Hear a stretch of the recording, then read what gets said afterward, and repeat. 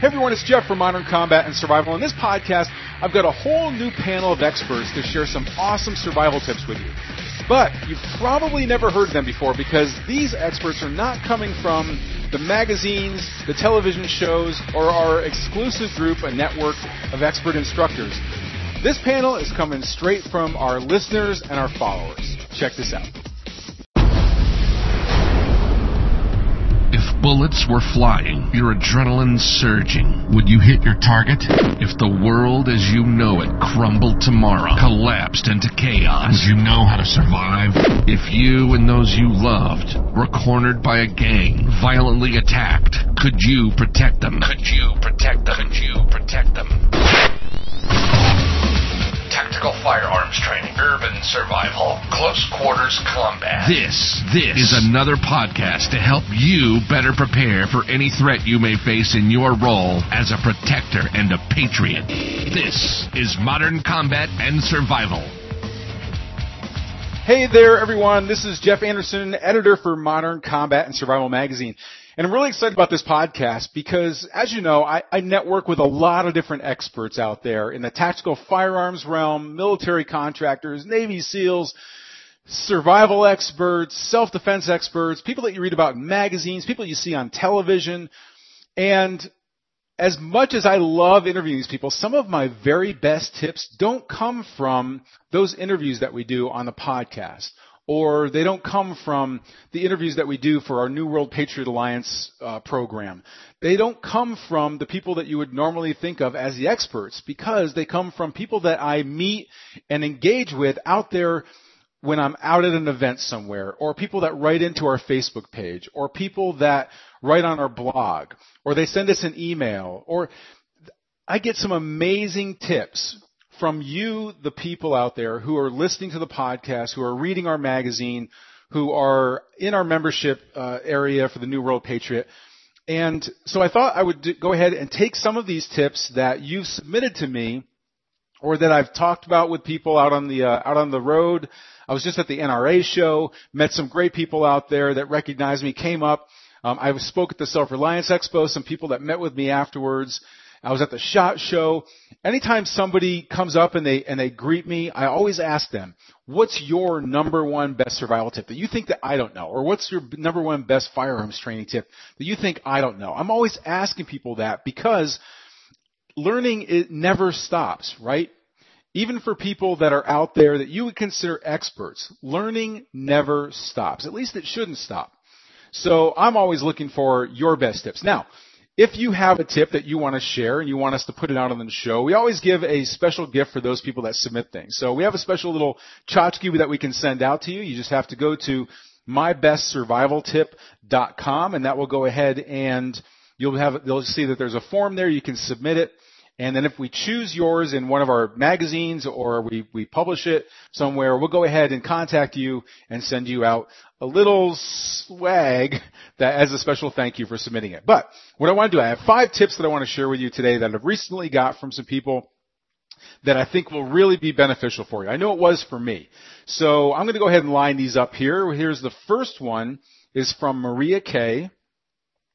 And I love how Maria starts this out. So Maria starts out, you might be surprised at what this old bat might think of. Do you know that 2 pair of cheap, easy to fit in a pack pair of pantyhose is 10 times warmer than expensive, bulky, long underwear? And they're very strong for tying things up, can be used to filter gunk out of water, etc. Now, I did a little bit of Google research on Maria's claim that they're 10 times warmer than long underwear. I couldn't find anything specific to how much warmer they are, but a lot of people saying that they are warmer. Now, I wish I'd known this back in the days of the 10th Mountain Division when I was out in 27 feet of snow freezing my ass off, but we did have pantyhose out there. We used them for road marches. So if we were out on a road march, what we would do is we would wear pantyhose, and then we would put on a pair of dress socks, our military dress socks, and then we put on our military wool socks before putting our boots on. And what that allowed us to do was it kept the friction between the socks and not between the socks and your skin. So it helped prevent blisters, which can certainly devastate your feet when you're trying to walk for long distances. Okay. But that's how we use them. But I love her idea of using this for cold weather gear, because obviously long underwear can take up room in your pack. And you know me, I'm a pack light, freeze at night sort of a guy, okay? So pair of pantyhose don't take any room up whatsoever. You just ball them up. They go in there. They take up no room. They take up no weight. It's a great idea from Maria, and they're multifunctional as well. So you can use them for all sorts of different survival uses that she talks about, like filtering stuff out of water.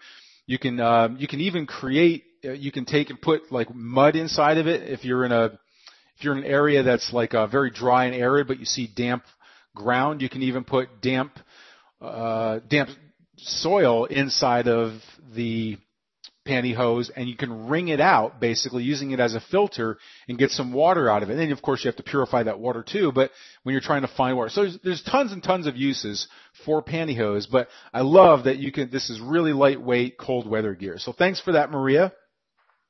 Now the next tip comes, this is kind of a story. So it's a first-hand account.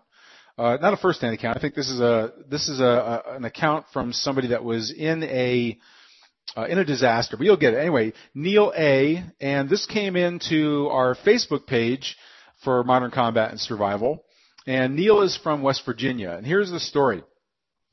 He says, not too long ago, when windstorms knocked out power to a huge portion of the state, a guy I know got stranded at an exit with an empty gas tank. He was not prepared, and there were no gas stations within 90 miles who had a way to get him fuel. He phoned a friend, had 10 gallons delivered, and a crowd started forming from the very large group of folks in the same boat he was in. 2 men attempted to flank him while he was filling the tank, and luckily his friend that delivered the fuel was packing, drew his firearm, and alerted him to the imminent attack. The guy filling the tank also drew his weapon, which thankfully was enough to deter the would-be gas thieves. They completed the refuel, 1 can, then they moved down the road to empty the other in a secluded place and got out quickly.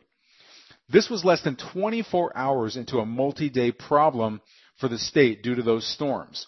Panic is a very bad thing, and when you're in an area where folks are in a panic over their well-being or that of their family, they will do things they may not have realized they were capable of.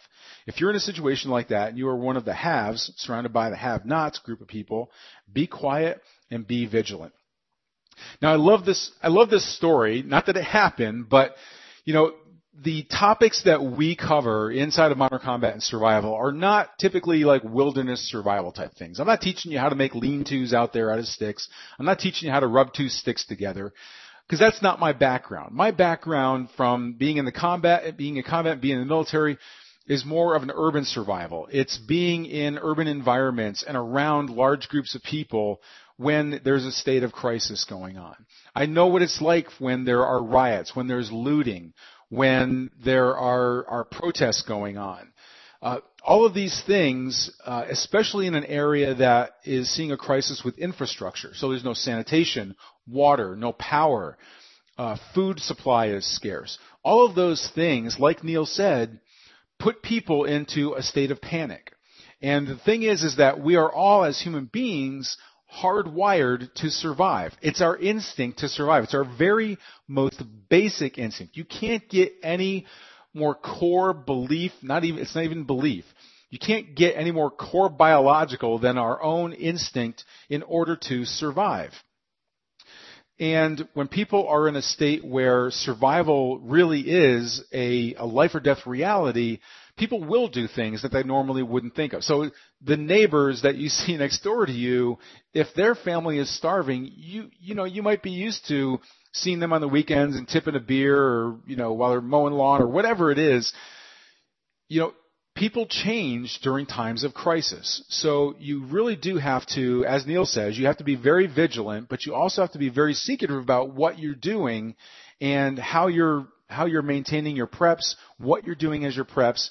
They're not things that you want to brag about, because those same people that you see as your friends, your fellow citizens in your nice peaceful area with all the picket fences can quickly turn when it's a crisis. So I thought this was a great story by Neil that I think really illustrates the reality of what can happen in a very short time period when people are in a state of crisis.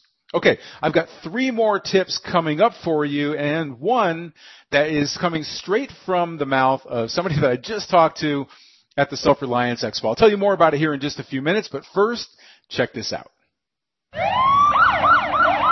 In any disaster, crisis, or attack, your life and the life of those you love could solely rest on the survival gear you've acquired.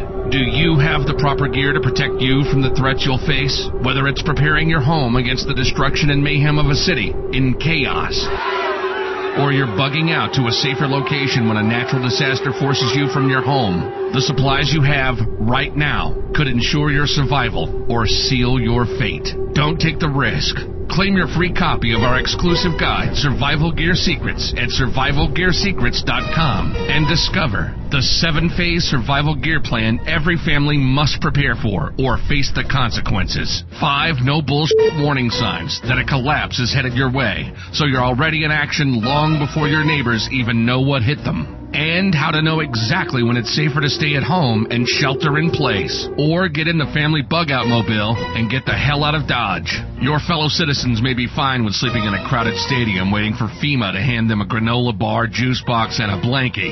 But you know that no one can protect your family better than you can, if you're properly prepared with the right supplies and equipment to ensure your survival. Don't wait until it's too late. Find out what's missing from your survival gear plan by grabbing your free copy of Survival Gear Secrets now at www.survivalgearsecrets.com. And now, back to our show.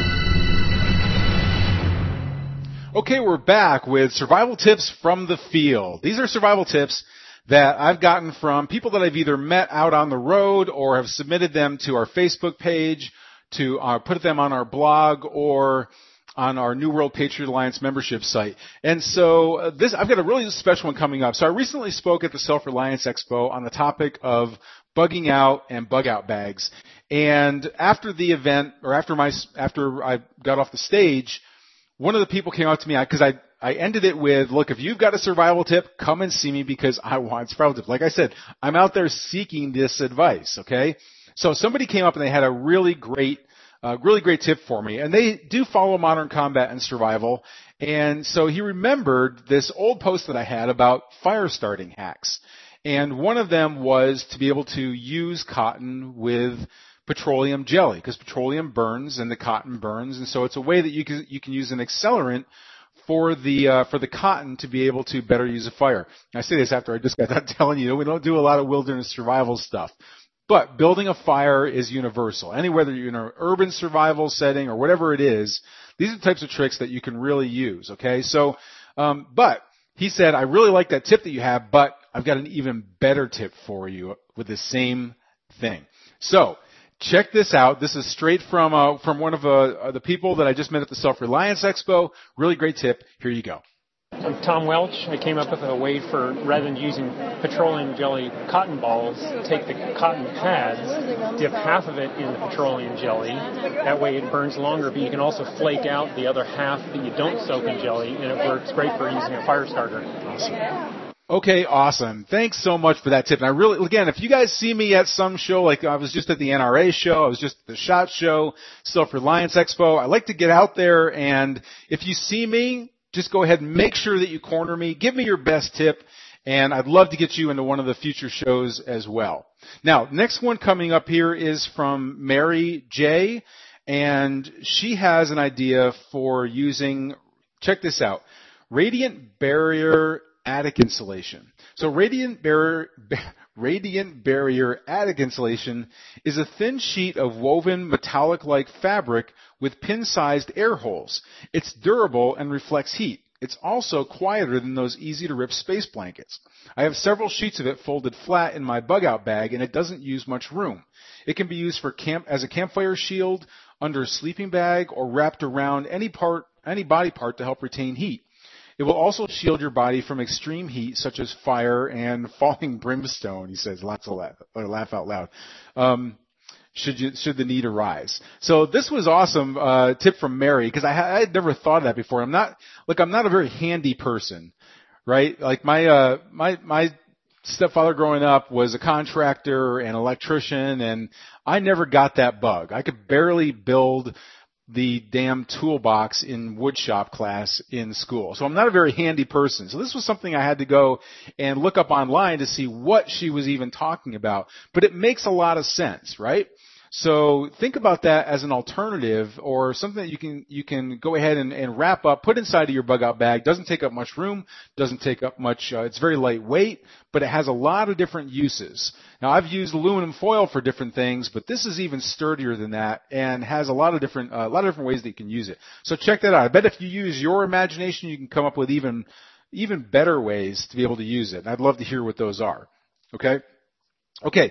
Finally, we've got bug out bartering backup. So actually there was no name on this one. I'm not sure where this came from, but knives are the most used item in any survival scenario, but the vast majority of people never carry one.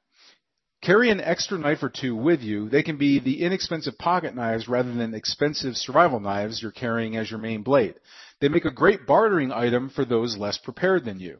So this is a really good tip because we do talk about barter items and the different things that you can carry with you that will come in handy to other people who aren't prepared and allow you to barter for things that you might need, whether it's services, whether it's water, whether it's food, things like that. There are little, small, don't take up much room, don't take up much weight that you can carry with you and that are not very expensive. So some of the things that we've talked about in the past are things like sewing kits. Anytime that I go traveling somewhere at the hotel, a lot of times they'll give you these little sewing kits inside the bathroom right next to the Q-tips and everything else. These little care packages that they give you. Every time I'm there, I go ahead and grab those. And whenever I see the maid that comes by, she's got the little cart, she's taking care of the rooms and everything, I slip her an extra $5 as a special tip, and I ask her if I can get a few more of those extra little things. She usually hands me a handful of them, and I love to just stick them away. Have a little bag of them. I have a whole bag of them that I like to use just in case. So that's one example. Little mini Bic lighters are another really good example of small bartering item that you can carry with you, right? Because people are going to need to start fires. Little lighters can come in really, really handy. Those little small Bic lighters is what I'm talking about. Okay? But I also like this idea for pocket knives because they're right. I mean, knives are an essential tool pretty much for survival, but you're going to find that a lot of people don't have an actual knife on them, right? So, I'm talking about the ones that you can even get at the little like truck stop stands and things like that. You can get them really expensively. They're up by the cashier. You can pick some of those. Now, look, they're not amazing blades, okay? They're probably cheap Chinese crap that they're not gonna last somebody a long time, but for survival purposes and bartering purposes, it's better than what they don't have right now, and it can come in really handy. So, really handy for you, really handy for them. Okay? All right, well, those are the 5 tips that I've got for survival tips this week. Now, next week we're going to be doing the top 5, or not the top 5, but we're going to be taking 5 submitted tips for tactical firearms as well. Now, if you have a tip that you would like to put in for a future show or our magazine, and if we publish it at all anywhere, we'll go ahead and contact you and make sure that you get one of our special little tchotchkes that we've got that we can send out for free as a special thank you for you. Now, all you need to do is go to www.mybestsurvivaltip.com and go ahead and use the form on that page to submit it. That's the fastest, most direct way to get it to us to make sure that we have it. We might not see it if it's just on the blog or on our Facebook page or inside of our members area or anything like that. So make sure you go to www.mybestsurvivaltip.com and share with me your best firearm self-defense or survival tip. All right? And until our next Modern Combat Survival broadcast, this is Jeff Anderson saying train hard, stay safe, prepare now.